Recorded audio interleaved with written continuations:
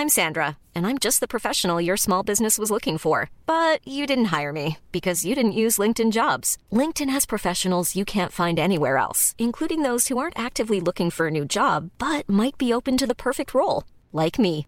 In a given month, over 70% of LinkedIn users don't visit other leading job sites. So if you're not looking on LinkedIn, you'll miss out on great candidates like Sandra. Start hiring professionals like a professional. Post your free job on linkedin.com/people today.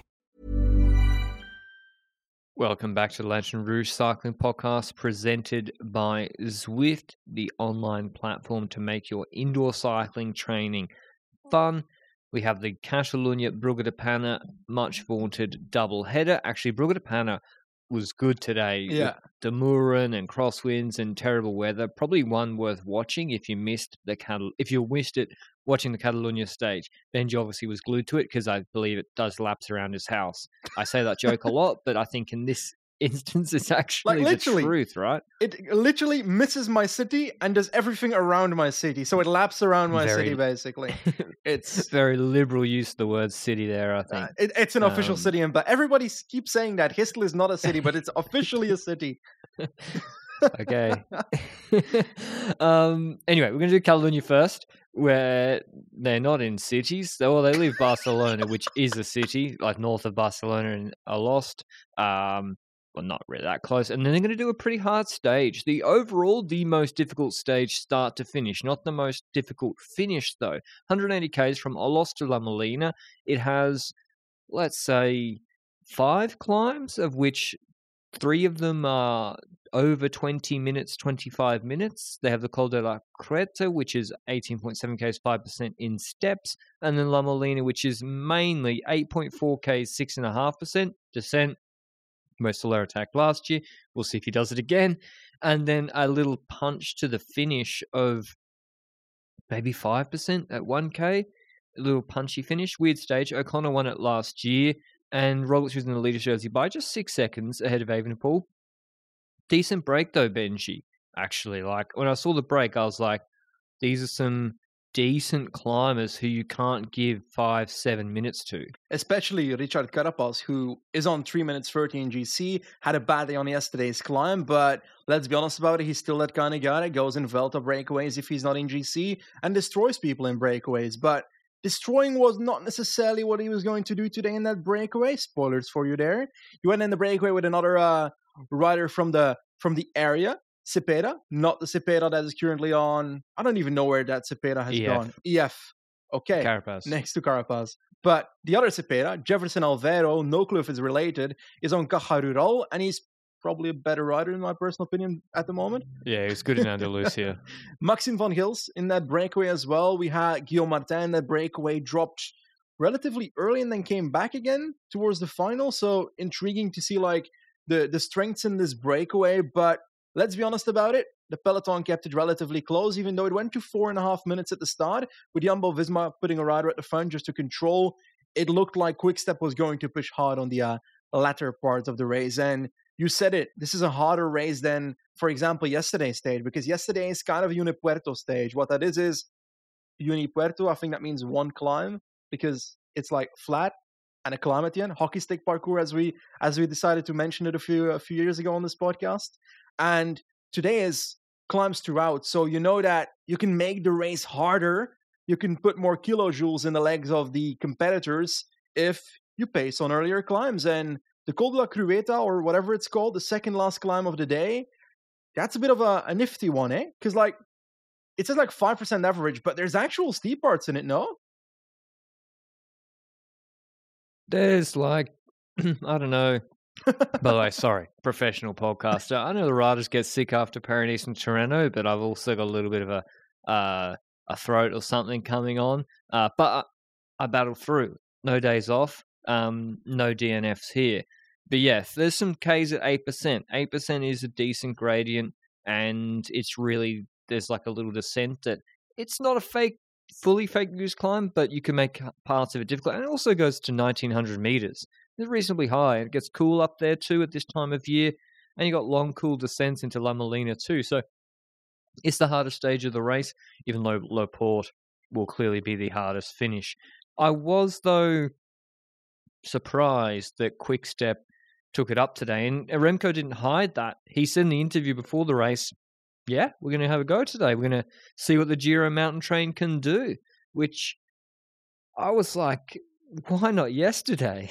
Like, where the finish is way harder and you can create proper gaps. I was thinking this is a very suitable finish for Roglic. So, I don't know.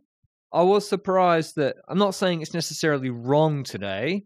I'm saying of the 3 mountain stages in this race, this stage wouldn't have been the one I would have circled to go hard on. I agree. I'd say that Laporte, the one that is coming, is the hardest one.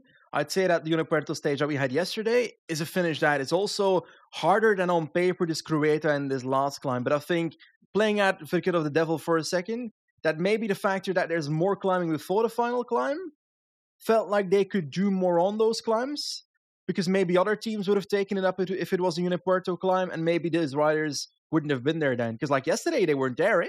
Van Wilder was the only rider there. I think Hirt dropped with like 25 riders left. Today, they were much stronger than yesterday. So maybe they just weren't good enough yesterday? Maybe, yeah. Maybe the steadier, harder pace suited them compared to like the hockey stick. I don't know. I must confess, I don't know Jan Hirt's exact power curve and how it responds to fatigue.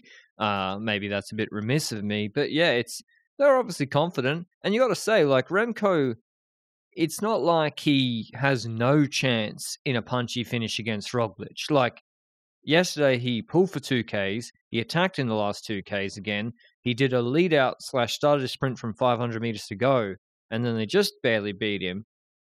And stage 1, he came from deep, although Roglic was impressive too. Like, it's not like the disparity between Pogačar and Vingegaard in sprints. Yeah, that's for certain. Now, they did pace on the Crueta, like you mentioned. They made the race a bit harder here. Said he was the first one. Cattaneo also doing work on that climb. I'm not 100% sure if I saw Masnada. It could be that he paced as well, but I didn't count every single Quick-Step rider on the climb. And the group started reducing quite a bit. I feel like there were like 25 to 30 riders left with like 4.5, 5K to go, which is the steeper portion of the Crueta climb towards the end, just before it flattens out to 2 kilometers of flatness towards the top. And I was like, Van Wilder's still here? Hirt is still here?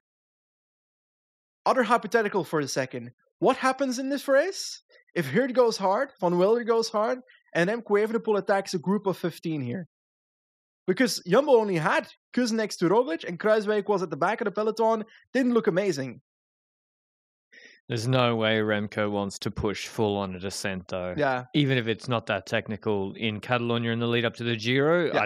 I never see it. But as viewers, happening. We would want it, eh? Of course, I'd love to see it. No risk, no glory. He absolutely should have done that. Despicable that he didn't. But yeah, I can understand him not doing it and also keeping the team together. And Kuss is a good descender too. Like frankly, Kuss going to bring a 10-second gap, I think, on home roads, and he's a better descender than Remco. I don't think so, because of the 2 kilometers of flat at the top. True, yeah. Remco's really, really fast there. But yeah, it's just close. Not something they're going to do in Catalunya. Maybe in the Giro. Maybe we'll go for it then. But before then, make sure you check out the all-new Zwift Hub, the easiest way to start Zwifting, a class leader in its price bracket, according to Bike Radar, but according to me, a price leader across all trainers, representing better value for money than any other turbo trainer on the market. Direct drive, full immersion feel, no sweat setup. Unlock your fitness on Zwift. You can be racing virtually every day, like Benji, kicking PR goals every day. I won't do any spoilers more than that on there. Or you can just use Zwift's training workouts. They even have a collection of workouts under 1 hour in length. If you're pressed for time, like somehow I have been the last couple of days, it's very useful for me to stay on top of my fitness goals. So thanks, as always, to Zwift, our presenting show partner. And especially if you live in Brugge-De Panne area right now, because the weather in that race was not looking good today, and I wouldn't have ridden in it, so I'd rather ride inside on Zwift then. Also, before we get back to Catalunya, and this is not directly related to Zwift, but it sort of is, because, so the horses, right? they have so much manure and they use it as fertilizer here, and so they're about to plant the tobacco plants behind my house and they grow in summer, and then they cut them just after the Volta usually. And because I walked out of the house, I was like, do I smell like horse shit? Like, has it gotten to that stage with my wife not over here yet that I just smell like horse shit? And then I realized, no, my whole suburb smells like horse shit. And then I realized, but if I'm in my suburb with that around me, maybe it will make me start smelling like horse shit. I think, I don't want to say anything about Demur and Benji, but that's how riders get sick, right? Like, there's all the rubbish on the road flicking up. It can't be great ingesting that. Even Stan de Wolf, what race was it? The now where he straight up rode into manure by the side of the road? He literally fell. Well, we don't know if it was horse or cow anyway, but, these are the things you've got to be aware of when you're covering Northern Classics in March. These are important things to be monitoring the agricultural practices for better or worse. And yes, Zwift. But in all seriousness, that is why a lot of riders get sick around this time, the cold, the rain, and the rubbish flicking up across the road. Anyway, back to Catalunya, where there was not rain. Quickstep launching it, Benji. They brought the break back pretty handily. I think Guillaume was the philosopher the last from the break to be brought back. Actually, I think Carapaz was there together with Maxim van Gils as the last two. Van Gils was good. For some reason, Carapaz looked weak at the first kilometer of La Molina because he was like dropping from the philosopher and Maxim van Gils' wheel, and then he's just walked back to them. Well, not walked, but on the bike, he's crawled back to them. And then they dropped Martin, and we had those two riders being the last two to be caught. Van Gils was even the last one when he attacked Carapaz. But anyway, break story behind us, irrelevant at this point. The peloton was going to fight it out for the stage, and Quickstep was pushing. Hirt was pushing a bit. Hirt's in front of Van Wilder, and after Algarve, that doesn't necessarily surprise me because Van Wilder was pretty strong in Algarve, is one of the strongest GC riders there. It looks like Van Wilder made a step up, right? Like a proper step up. Yeah. Van Wilder. I feel like he did. From when? The gap with the Volta is not significant, but I feel like in Algarve he was properly competing for GC. Yeah, Algarve was good. To be honest, maybe it's because I expected him to do exactly this. Yeah? To be honest, I expected him yesterday to reduce it to 5. Okay. To 4. I expected a little bit more, actually. Van Gils is who I think has really gone from winning a meme Saudi edition to like being a legitimately quite good climber and rider. And there's another Belgian on Lotto Destiny I want to highlight at the end of this stage. But no, I mean, to your point, Benji, I don't know. Maybe Van Gils, has he been? Not Van Gils, Van Wilder. He might not have done the same prep as Remco, just come from altitude. So he might actually be performing really well for someone who is about to have a little bit of a break and build back up again. But he's been very, very good. Actually, it's Hirt that's been a little bit not doing exactly, especially yesterday, was not good. And Masnada maybe a little bit under too. But long time till the Giro. Quickstep was strong. Jumbo-Visma didn't have too many riders. And we were just thinking, when is Remco Evenepoel going to attack? Because this is a big, wide road. I dare say even a highway by European standards. It's up to a ski resort. It's like decent road surface. Draft is important. There's not that many steep pinches at all. When is Remco going to go? And at one point, Benji, I thought Van Wilder was going to control it until the sprint because the moment seemed to have passed. Yeah, it's like you'd expect it on like the steepest part of La Molina. I feel like it was maybe a bit later, a tiny bit later than that. We were at 4 kilometers to go, which is where we're kind of evolving into this like up and down terrain at the end of La Molina. But I did feel like something was coming, and the tempo of Van Wilder wasn't excruciating. I didn't feel like I was watching someone about to get launched, but maybe that's like a subtle surprise factor, not expecting the move then? Or would you say we're underrating the tempo of Van Wilder here? I don't know. Maybe Van Wilder was pulling really, really strongly, and there's no need to attack when your teammate is pulling. What was clear, though, when Remco does go with, I think, over 4 kilometers remaining, and this is just before the descent, not just before, there is a K before the descent starts at least. Roglic is not immediately on the wheel. Like, it's a long bridge before he's directly on the wheel. And that was interesting to me in that he must have been under a little bit of pressure then, because if he is doing it easy, there's not going to be a 15 to 25 second lag while he's sort of motoring across to the wheel, at least from what I think. He was like powering his way across to Remco. Obviously a very strong attack from Remco. And the question was, is Remco going to do what he did yesterday? And the answer is yes. He's going to just Indurain style pace the whole, not the whole way, not the whole way, but Remco basically goes to front, starts pacing. We all expect it. Roglic is in the wheel. He is, if you go and look at the position of Roglic, and it's clear 2020 hindsight now, he wasn't bluffing. Roglic is like hunched over, trying to get as aero as possible, like rocking a bit. Evenepoel obviously already had him on the limit. This isn't even that hard a climb, and it has been a hard stage because of Quick Step. Behind, though, Benji, credit to Adam Yates where credit is due. UAE had Soler bringing back Almeida, and this is, we should discuss this. You bring back Almeida to the group. Yates is looking back, sees Almeida there, starts pacing. Good job, Adam Yates.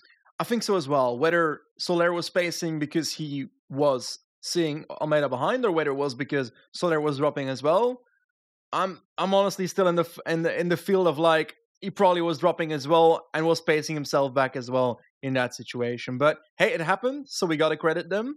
And from that point onwards, you'd be like, they're gonna start pacing, right? And Yates did pace at this point for a tiny bit. wasn't crazy, and the gap kind of expanded a tiny bit to a good 20 seconds. Was roughly 20 seconds, I feel like, before they dove into the descent, because Molina is basically a descent before a ramp until the finish line again. And that existed, and suddenly, who do we see of the front of the second group? Marc Soler. I defended Marc Soler yesterday on the pod and on Twitter. This is inexcusable. He's behind Almeida on GC. He's not as strong as Almeida, let's be real. Almeida should do better than him on low port. Now, I'm not saying he has to throw away his GC for Almeida yesterday either, or even today. But to attack when Yates was pacing into a chasse patate into that descent, just like he did last year, with Almeida having been brought back, is really poor. Mainly because, first of all, it has zero chance of success. So he's thrown away his own GC time by doing that stupid attack. And he's disrupted the rhythm of what Yates was doing for Almeida. So, yeah, just really, really tough seeing that sort of thing. That being said, I will say, what's Almeida doing getting dropped, Benji, when Remco goes and there's still 10 other GC contenders there? I told you. Like, is there something wrong with his training? I told you. He is literally the climbing Tim de Klerk. He can't go above a certain wattage to follow people. Right? It's the only explanation. He has to be able to. He has to be able to, physically. He has to. Is it? I don't, like, it must, he finishes fifth, second, third in the group behind. And Hindley and Ciccone got good punch. Finishes fifth, third in that group. Is he scared of going in the red? It must be a choice. Physically, in that moment, he can stay in that group. And he chooses not to. I think he's scared of going in the red. Yeah, I think so. Okay. But every climb is not Raimoneteru. Like, when you're going into a descent, you want to be on a wheel. Like, it really, really helps. Yeah. When you're going 60 in a La Molina, you kind of want to be on the wheel. Like, I get it on Mortirolo, do the power, that does make sense. But, man, and that is where I lose a little bit of the sympathy for him. And if I was his teammate, I'd be like, come on, man. You can stay with the group. Yeah. Almeida fans, their heart rate must be like up and down and up and down and up and down like crazy. Well, no, I think Almeida's really, really good. Yeah. I think Almeida's brilliant. I just think sometimes La Molina's not the climb to do the Almeida strat. Do it on low port. Low port's a good one. Yeah. We'll see that later. Anyway, Remco leads out Roglic. He does seem to be very cognizant of Roglic on his wheel. The gap is 19 down to a bit less than that, coming down to 15, maybe even 13. And then I think, is Remco going to open up too early? Roglic kind of baits him a little bit at 300, but Remco slowly opens up his sprint, not too early, and just straight drops Roglic. Roglic isn't even in the drops yet. It's like a 4-5% uphill. And Remco seemed very, very pumped to win the stage, Benji, winning comfortably a 2-second gap with the post up costing him the jersey. Yep, quite certainly. Now, I will say, however, we look at this stage and we look at yesterday's stage for a second. What are the differences? Why does it work today and it didn't work yesterday? And I'd say we can point at two things here, right? First of all, the stage was harder and they put more effort into the Kreta climb before the final climb, and therefore maybe the effort had more of a consequence on Roglic throughout the stage. That's one factor that could play a role. But also next to that, I think he really slowed down, like you mentioned, right before the sprint, because the group behind was in vision just before they started sprinting, just before they both started launching. Did you at any point believe that Roglic was once again doing his trick where he kind of showed that he was launching and staying on the wheel? He was too much, like his elbows give it away, right? Roglic's elbows tell a story. And also just the way he was getting back to the wheel when Remco first attacked, and then Remco had kept the pressure on, and it just goes to show, and this is why it was curious to me, and like I did have a wry smile when I saw Remco win the stage. I was like, wow, like imagine how much time you would have taken yesterday if you'd launched yesterday, because yesterday they didn't seem sure of Remco. Yeah. For some reason, he's done crazy watts on Tay-Day, and maybe they think the air is extra thin at altitude on mainland Spain versus altitude on island off the coast of Africa, Spain. I think it's all the same at the same altitude. Maybe I could be wrong with pressure or whatever, but they're like, oh, we'll see how we go at altitude yesterday. I was like, well, you fucking did 6.7 for 20 in training. Like, it's going pretty good. So, I mean, it just goes to show how good Remco's shape is right now. He is in crazy shape, and to do what he did yesterday, not lose time, to do what he did today, attacking on La Molina, which is not a selective climb. I know they made it hard before, but it is not a selective climb. It has a descent in the middle, which he paced, and then to win the sprint like that against Roglic goes to show he is in fantastic shape, and I'm really excited for what he can do on low port. For certain. You mentioned the celebration, the celebration costing him the jersey. He's now on same time, I'm pretty sure, as Roglic on the second spot. And my question there was like, Laporte is coming. He's now in second position on same time. I don't think it will matter too much for the control of the race who's in first, but I think Laporte will decide it anyway. I think Remco Evenepoel will drop Primož Roglic on Laporte. So I don't think this will matter. But at the Giro, he probably, depending on the stage, he shouldn't do this. Because on some stages, you do want someone else in the jersey. But in this situation, it didn't really matter for control in the next stages, I think. Nah, I think if he's 5 seconds ahead, or if Remco is 5 seconds ahead of Roglic for Laporte, you would still want to pace if you're Quick-Step. Because if Roglic wins in Barcelona, which he could, and Remco doesn't take any bonus seconds, Roglic wins GC. So if he was leading, if he was behind, Quick-Step are always going to pace Laporte, at least I think. But yeah, also Roglic, I don't know, he's come back from the surgery or the shoulder or whatever was wrong with him. He's a little bit behind in the training compared to the other guys. He wasn't even supposed to be at Tirreno, which he won. I'm not sure if he's had the same prep as Evenepoel. That being said, I think it's going to be difficult for him on low port. The road decides and has no forgiveness, no matter whether you've had bad prep or good prep. Otherwise, in the group behind, Ciccone wins the sprint, so he's still in very, very good shape. He's the clear third best behind Evenepoel and Roglic. Hindley fourth, Almeida fifth, Landa sixth, Woods, Uterbrooks, Chavez, Bardet, O'Connor, all on the same time. Soler lost another 9 seconds. So good move. And I want to point out this rider, Lennart van Eetveld. If that's how you say it. Lennart. Is that how you say it? Yeah. He was on Tijden in Tenerife at the moment when I was riding on Tijden in December. And he was on the hotel on the opposite side of the street of me, and I never saw him, unfortunate. I would have dropped him on Tijden. 1v1 me, Lennart. I think so. Anyway, he's only 21. This is his first year at Lotto Destiny. He had 2 top 3s in the Mallorcan one-day races. And then Almaritime Duval, he was okay, like 16th in a couple of stages. Then not so good in the one-day races, like Gueliodrome and Ardèche. But then he was 20th yesterday, only 132 back, finished ahead of Bardet. And then today he's 12th on La Molina, only 22 seconds back. Now this guy has won a stage of the Baby Giro, second in GC there, second in Liège U23. So he might be a little bit punchier, and that was behind Gregoire, who's very, very good. Flesh. Same at Flesh Ardennais, which I'm going to say is the U23 version of Flesh Wallone, even though it's not, and I know it's not, but it's funny if I say it is. So he looks very good, and I look forward to seeing him at Flesh Wallone and Liège this year for Lotto Destiny.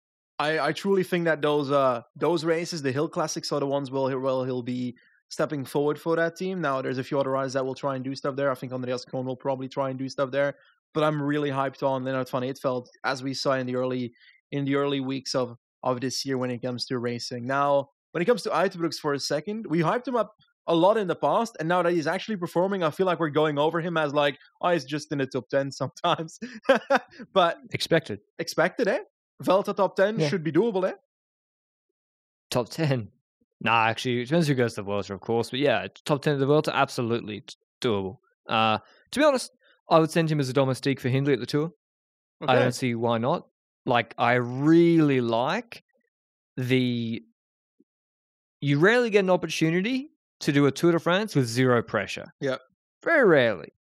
Jonas in 21, not much pressure on Jonas Vingegaard. In fact, unless you're watching on the Angleroo, a lot of people might not have known who Jonas was. Now, Uiterbrooks a bigger name than that, but if you go and it's all about Giro winner Hindley, he's going as a domestique for Hindley, like Bernal went in 2018.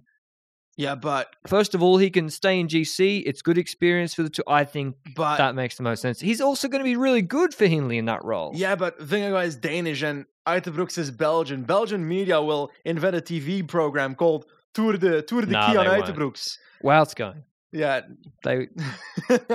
I feel like Uiterbrooks barely gets any coverage relative to his age and talent. I think that's one, because he signed for Bora, and because Remco exists, and two, because his family probably protects him pretty well. I once tried to get him on the podcast 2 years ago, and his agent said he can't because he's studying, which was probably a valid reason, but he probably was also protecting him against media stuff back then, which is probably a good thing. Yeah. When is Remco coming on the podcast? Good question. I should ask it soon. I got so many questions for Remco. He's probably like euphoric right now because the last 3 days in this race, the last 2 days in this race, I received a message after the finish saying "fuck" every time he lost. So now he's gonna be seemed very happy that he won the stage. Like, yeah, really. I mean, everyone's happy. Well, actually, no. Roglic is not happy when he wins the stage. Just goes and presses the ends ride button. He doesn't even react, which is pretty funny. Anyway, this Roglic is still leading GC, but to me, the race feels kind of over. Yeah. It's a weird feeling because it's the quote-unquote easiest finish, and Remco was able to take time. Anyway, we'll do the preview of tomorrow's stage. Laporte, by the way, which we keep mentioning just for reference, it's a hockey stick stage. It's 8.6 Ks, 8.9%. Remco has performed very, very well on stages like that, which is the Galster top and climb in Norway is very, very similar. So, yeah, in cool conditions, he should be okay. Remco, I think, has a heating problem, by the way. Possibly. He's got the jersey unzipped on fucking La Molina. You know, it's like cold. I don't know, and it's also when you look at the other riders, they don't have it undone. It's a Giro that he's riding, so it probably won't be an issue. True, yeah. 2,700 meter Swiss border in May is not. Global climate change is a problem, but it shouldn't be too hot up there. Anyway, tomorrow's stage 188 k's from Yvia to Sabadell. It is a sprint stage. I really think this is the one sprint stage. We've got Groves, Coquard here. There's an intermediate sprint early. The break should take that, so I don't think Roglic and Remco will get mixed up in that. Who you got for the sprint, Benji? Someone weird like Arne Marit? I literally was looking at Intermarché and saw Arne Marit when you asked that question. I was like, gonna say Arne Marit, but now that you said it, he's gonna be destroyed tomorrow. Now, when it comes to other riders, Caden Groves is kind of the name you're looking at, for this race. Abrasturi crashed pretty hard as well for Trek. Everybody at Trek has crashed these days. Kenny's also out, I'm pretty sure. Hofstetter probably won't make it against the big boys. Jaco's not here with a sprinter. Strong is probably the one that they will go for. They've got Impey, but I feel like I rate Strong better than Impey. And I don't know, Milan Menton sprinted. Prades. I'm going to go with Milan Menton. He sprinted really well in a race this week or last week. Yeah, he's good. I'm going to go with Groves. He'll probably be the stage favourite. Yeah, should be. Other fast people, jeez. I'm not sure about that. Thomas. Oh, Ethan Hayter's here. Yeah, but he didn't look great on stage one. As in his positioning was good this time, but his sprint wasn't. Oh, it was uphill. I mean, where were the other sprinters? He's supposed to be good at uphill. Sprinters? Yeah. Oh, I mean, I was more encouraged by the positioning, to be honest. True. Yeah. Anyway, Hayter, Coquard, Groves, Menton, Arne Marit. It's a bit of a lottery. Could have like Rudiger Zelig is going to top 10. That's what we get in Catalunya.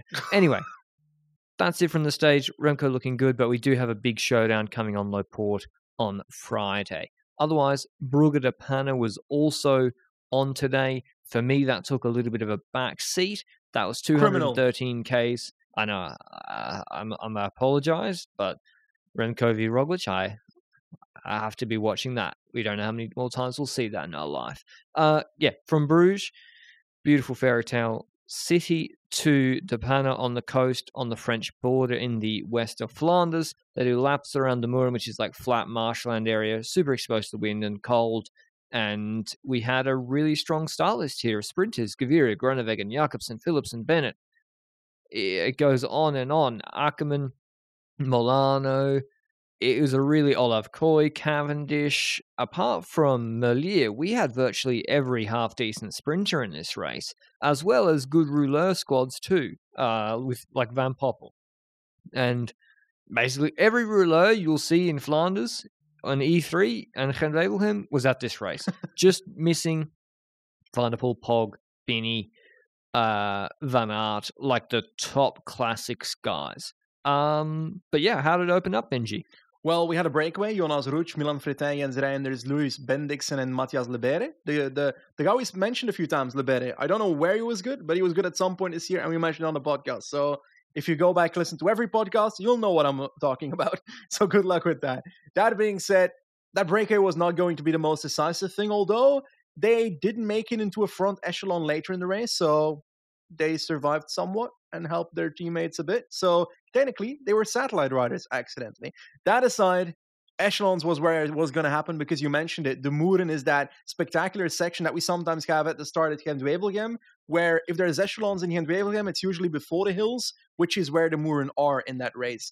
Here it's more towards the end of the race, like you said. Multiple laps, I think 3 laps in total of that. They go down from Veurne, which is like above the Moeren marches, and then they turn around and go upwards, and the upwards part is where the danger was this time around. The going north part towards the Panne and Veurne was a danger part, because you got to imagine you're in America, you're in the middle of a fucking desert, and there's one road in there. That's that, but the difference is there's marches around you instead of a road. And this is not a lie. The trees by the sides of these roads are oddly shaped in one direction because of the wind. So obviously there can be echelons there. There was cross tailwind in this section. above 27k an hour, so it was happening. We knew that, but I feel like there were echelons before we even got there, because splits in the peloton with 163 kilometers to go. Bennett drops, Bennett abandons, so Jordi Meus was the next one in line for that team. Then that sucks for Bennett. He crashed in Milan Sanremo though, but he said it wasn't as bad as it looked. Anyway, that came back together 3k later. Next 10 kilometers, 153k to go, split in the peloton, comes back together. And then it kind of was a rest moment, because then you're going through like the cities before we head into the marches, into the Muren, and we see a crash from Cavendish and a mechanical for Kooi, and I think that mechanical of Kooi fucked him over at that moment in the race. And by the end of the race, you'll be like, oh, how did he get there? But let's talk about it. 113 kilometers, mechanical of Kooi, and then we see 6k later that the Muren arrive. And Alpecin is really the team that was the one really pushing every echelon, I feel like, in this race. Quickstep was also pushing, but I feel like it was more Alpecin that was the more decisive team here, and they pushed it open, and we've got 35 riders at the front of the race, basically when coverage starts. And the breakaways being caught at this point. And who's in it? I've got a list in front of me. The most important parts are, there's 4 eyes of Quickstep in there. The initial list showed Jakobsen, but he was not in the first echelon there. So, not ideal if you're Quickstep there. And, shockingly, Alpecin, who was very active at creating echelons as well, also there with only 2 riders. So, not ideal for them either. So, a lot of riders behind at that point. I'm pretty sure Philipsen that was actually in the group there a bit later. But Van Poppel was there with Koch and Mullen, because Bennett wasn't there anymore, but Meus neither, so Van Poppel was the guy, but then he punctured out of the group, so that wasn't good for that group. Like, there's so many riders in this group, but so many missing as well. Welsford is missing, Bauhaus is missing, Jakobsen, Groenewegen, Olaf Kooi from that mechanical, De Maar, Cavendish who crashed, Bennett who abandoned, Gaviria, Akkerman, Van Mark and Gerben Thijs, and all those sprinters. And it kind of is the thing you'd expect, eh? They go through the Moon, and then what's going to happen afterwards? There's a lot of teams that don't have their sprinter there and would like to have their sprinter there, so there's no real follow-up there, right? Do you feel like a team like Lotto was expected to push there? They did push a tiny bit, but Ewan kind of dropped a bit later, so that was not ideal. I'm not sure how much they trust Ewan. Like, if you're Frizon and you got Diamonds or Boulens, who I don't know particularly well, but he seems to be improving a little bit too. Like, you don't want to be that guy on TV who's pushing when your sprint is getting dropped at the back, especially when you're a team where it's like a lot has been around Caleb Ewan. Also, maybe you are anticipating would work. I don't know. Like, Lotto seem to be doing really well from relative to last year, focusing back on sort of just being good at races across both Catalunya and here and other races. They're doing quite well at the moment. I would also say that despite all the chaos I just threw at you when it comes to that group, the second group came back afterwards, and we went into the second Muren, and that's where it started to become a more linear race where you can actually understand what's going on. So Alpecin once again pushing echelons together with Lotto, and that splits up the peloton at 65 kilometers to go. And there's a group where we can actually understand what's going on. We've got 4 eyes of Quickstep, Jakobsen, Ballerini, Lampard, and Van Lerbergen. So their goal is achieved, right? Jakobsen in Group 1. Groenewegen is there without a single teammate, so not super ideal, but they're leaders there. So that's the most important part. Philipsen and Ricard are there, so 2 riders for Alpecin. They maybe would have wanted more than 2 riders there, but their leader is there, and they've got a lead out there, so they're okay with it. Jonas Koch's there. Well, that's not good enough, eh? For what was Bennett's team. Van Poppel punctured earlier, so was missing here. And then I don't know where Meus was personally. Marijn Vandenberg made it into the sprint. He's been pretty decent this year, a bit of a step up. Akkerman Molano here. And De Maar, Welton, Turns, Olaf Kooi, Consoni, Mozzato, and Frison and Beulens. And Ewan dropped at that point. But at this point, we're heading towards the final Muren, and we've got a bit of a move in the peloton, huh? Well, what's left of it. Lampard attacks, which is with Philipsen, and Philipsen doing a lot of work for himself. This is, I think, to speak for both Benji and myself, why we think he is the best sprinter in the world, because he can jump into moves like this and also sprint afterwards. He can also win a Tour de France big old sprint. He is He can also get over hills. He's just a really good all-round sprinter. Even if maybe he can't win a Sanremo or Gaan Wevelgem the way they're currently raced. Anyway, Lampard, Philipsen, Coy attack, Frison, Bridges. Interesting from Lampard, Benji, right? Like, he's putting a lot of pressure on himself against, what, 2 of the top 4 favourites before this race even started? Yeah, it looked like he was kind of pushing in an echelon section or a not super clear echelon section, and a gap kind of was created behind Philipsen and Coy, and Philipsen kept pushing because he's like, well, this is a good situation for me, let's hammer it. And then Lampard is like, oh God, and he just sits on the wheel from that point. So it's an interesting attack. Whether he did it on purpose is a questionable thing. I would say that when that moves keeps going and Lampard keeps sitting on the back, you know that Quickstep's not happy with this situation. And after that, we've got like a mechanical of someone of Quickstep in the second group, and he like drops off the back of that group, and we see Wilfried Peters, I think, jump out of the car and like flip over, half on the ground, slip, and then give the bike to I think it might have been Lampard before this attack actually that happened. But just I hope he's okay, Wilfried Peters, but it was pretty funny to see that happen. I hope he's okay.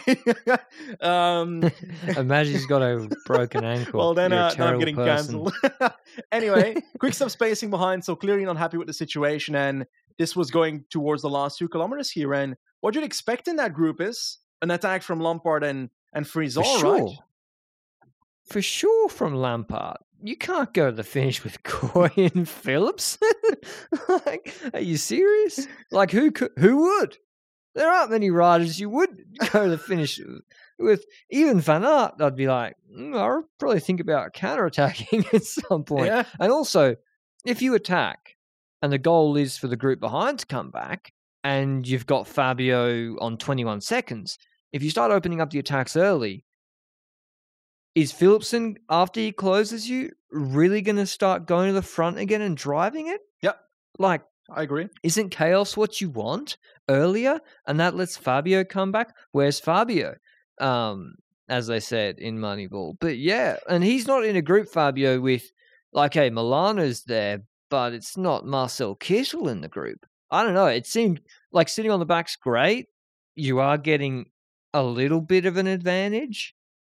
But the last thing a pure sprinter wants to do is start turning it into the last 5Ks into a brawl. So, yeah, it almost looked like he backed his sprint, Benji. Yep, it looked like that straight up. There was one rider that didn't back his sprint, which was Frison, who attacked with 1.5K to go. But Philipsen was looking at him while he was attacking. So he was like looking to the left behind him, and he was like, okay, I'm just going to follow your wheel. Because like Frison's kind of like the Leclerc in the sense that he can't go past a certain wattage.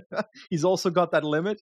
And we see Philipsen just following that wheel and Coy following the wheel of Philipsen. And we see Lampard and the wheel of Coy. And from that point on, it's getting too close to the finish line to really expect too many attacks. But I still expected Lampard to attack early instead of trusting his final sprint. So I don't know. Maybe he just felt he was going to beat Philipsen and Coy on the finish line here. I don't know. Get diamond in the legs maybe, but there's no way. There's no way. Like, did we not at some possible. point see? Was this the European Championships where Ackermann, Lampard, and Viviani were against each other, and Lampard trusted its sprint against one of them? I think was that Lampard with. I'm 20, trying to remember. 2020 probably, because we didn't do podcasts in 2019, so we couldn't have actually done a podcast about it. I think it was, I did a video on it. It was the 2019 European Championships. Oh. And yes, you're correct. And basically Lampard rode with Viviani the whole way and then got beaten in the sprint. Now, the excuse was they were trade teammates at the time. Yeah, Viviani was on Quickstep. So that was the excuse. These are not trade teammates, Lampard and Philipsen. Maybe they're friends of the bike. We don't know. But yeah, on paper, Philipsen and Coy should be beating Lampard here. And we see Lampard open it early on the left side. He like goes by the barrier and moves on the left side. But yeah, there was a pretty quick response on the other side of the road, right? Philipsen comes out of the wheel, does the business. Coy comes out of his wheel a little bit to the right, that he's not moving up quick enough at all. You can see the finish coming quickly. He comes second behind Philipsen, Lampard third, Frisson fourth. Jakobsen wins the bunch sprint behind for fifth. Decent gaps though, like Ballerini and Van Leeuwenhoek were just ahead of Groenewegen. De Maar further back. Selective race, like 24th is on 4 minutes 53. Now they probably stopped trying, and people in Flanders keep trying for a top 20, but big gaps for a flat race. Goes to show how hard it was today. So impressive from Philipsen. He has won 3 races this year, all at World Tour level in 11 race days. And let me have a look. Is this his biggest? I would say this is his biggest one-day win. He's obviously won 2 stages of the Tour de France, but this is above Eschborn Frankfurt for me, especially given the quality of competition. Pardon? Gent-Wevelgem is coming. Is that this weekend? That should be this week, I'm pretty sure. But I think Sunday or something. It is. It's on Sunday. And he's on the start list. And he doesn't have Merlier in his team this time, so he won't be fucked over by his team this time around. And Merlier's, I mean, that's a big one for Quick-Step. They have Merlier there with Lampard, Asgreen, Ballerini, Pedersen, Steiner, Van Leeuwenhoek. It's virtually their A Classics team. Van Aert's also doing Gent-Wevelgem. But anyway, we'll be recapping that race on Sunday. But nothing really to report here apart from the Lampard discussion. I expected Philipsen to beat Coy. Good on Frisson for trying. That's a very nice result for him, coming fourth in a sort of World Tour level one-day race like this. Definitely a lot of question marks over Soudal Quick-Step going into this classic season. But when Remco's doing the business in Spain, that takes a little bit of the sting off, I think. I will say, this race should decide how many UCI points it gives, depending on whether there was wind in the Moeren or not. Because last 100%. Year, it was a bloody sprint. And coverage. What do you mean? Well, like same with Gent-Wevelgem. If you know the day before the weather is going to be bad, I want wall-to-wall coverage. Yeah. If it's sunny, 12 degrees, no wind, you can start it at 15 Ks to go. Exactly. But I will say when it comes to this race, I would even go as far as saying if it has echelons, give it monument points. If it doesn't have echelons, give it the same points as, I don't know, Coppa Bernocchi or a random stage in the Saskatoon. Giro del Veneto. Saskatoon. That's where Jayco find all their riders, Benji. Anyway, nice win for Philipsen. Albsen looking a lot better than they did a month ago. Funny how that works when Philipsen and Van der Poel start racing again. Anyway, the other news was in Settimana Coppa Nazionale Bartoli, if that's how you say it. Sean Quinn won Viva la America. So he's a nice young American rider on EF Education Easy Post. This is his first professional win. He did well in a Portuguese race before. He was third in the Dauphiné stage last year. I can't really figure out what type of rider he is because he's kind of slender. He has a sprint, but he hasn't done that well on punchy finishes, even though he's a quick sprinter. So it doesn't make a lot of sense to me. But he won this stage, which is great to see. Good teamwork with James Shaw, who I think did the lead out. They beat Mario Schmidt and Walter Calzoni on it sounds like food. Q3 6.5. It does, Benji. It sounds like a pizza. Wait, what? Oh, is that the folded pizzas? A calzone is a folded pizza, yeah. So folded pizza nearly won Coppa Bartoli. Is this racist? No, but I'm going to say yes just to do you a concern. Fuck. Nah, it's not. His name's literally Folded Pizza. Is it the plural of it? Because it was an E, not an I on restaurants in.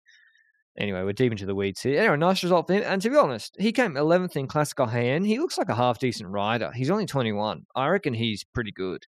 Calzoni. I reckon he'll get picked up by Trek or somebody in 2025. He is good enough to be on a World Tour team, even though Q3 6.5 have done a little bit better this year than I expected them to do. But that's a race to watch. Pardon? A tasty performance. That's very, very good. But that's a race we'll just to watch from like a scouting and improvement and young rider perspective, like it's usually guys 25 or under who get sent there by the dev teams, or they ride. Guys on the dev team on Jumbo, for example, will ride for the big team in this race. They're allowed to go up and down. But there's also Remy Cavagna there. He sort of beat up the kids yesterday going solo. The kids. Well, that's what it is, right? I mean, to me, this is like glorified U23 race. Child He went on his torture. one of patented attacks and beat up the kids, and he won 32 seconds. But he lost that time today. So I thought GC Cavagna was on. He lost 3:22. And there's a TT in this race. I thought GC was done. So good for the interest. But The kids are beating him up today. he got beaten up by the kids today.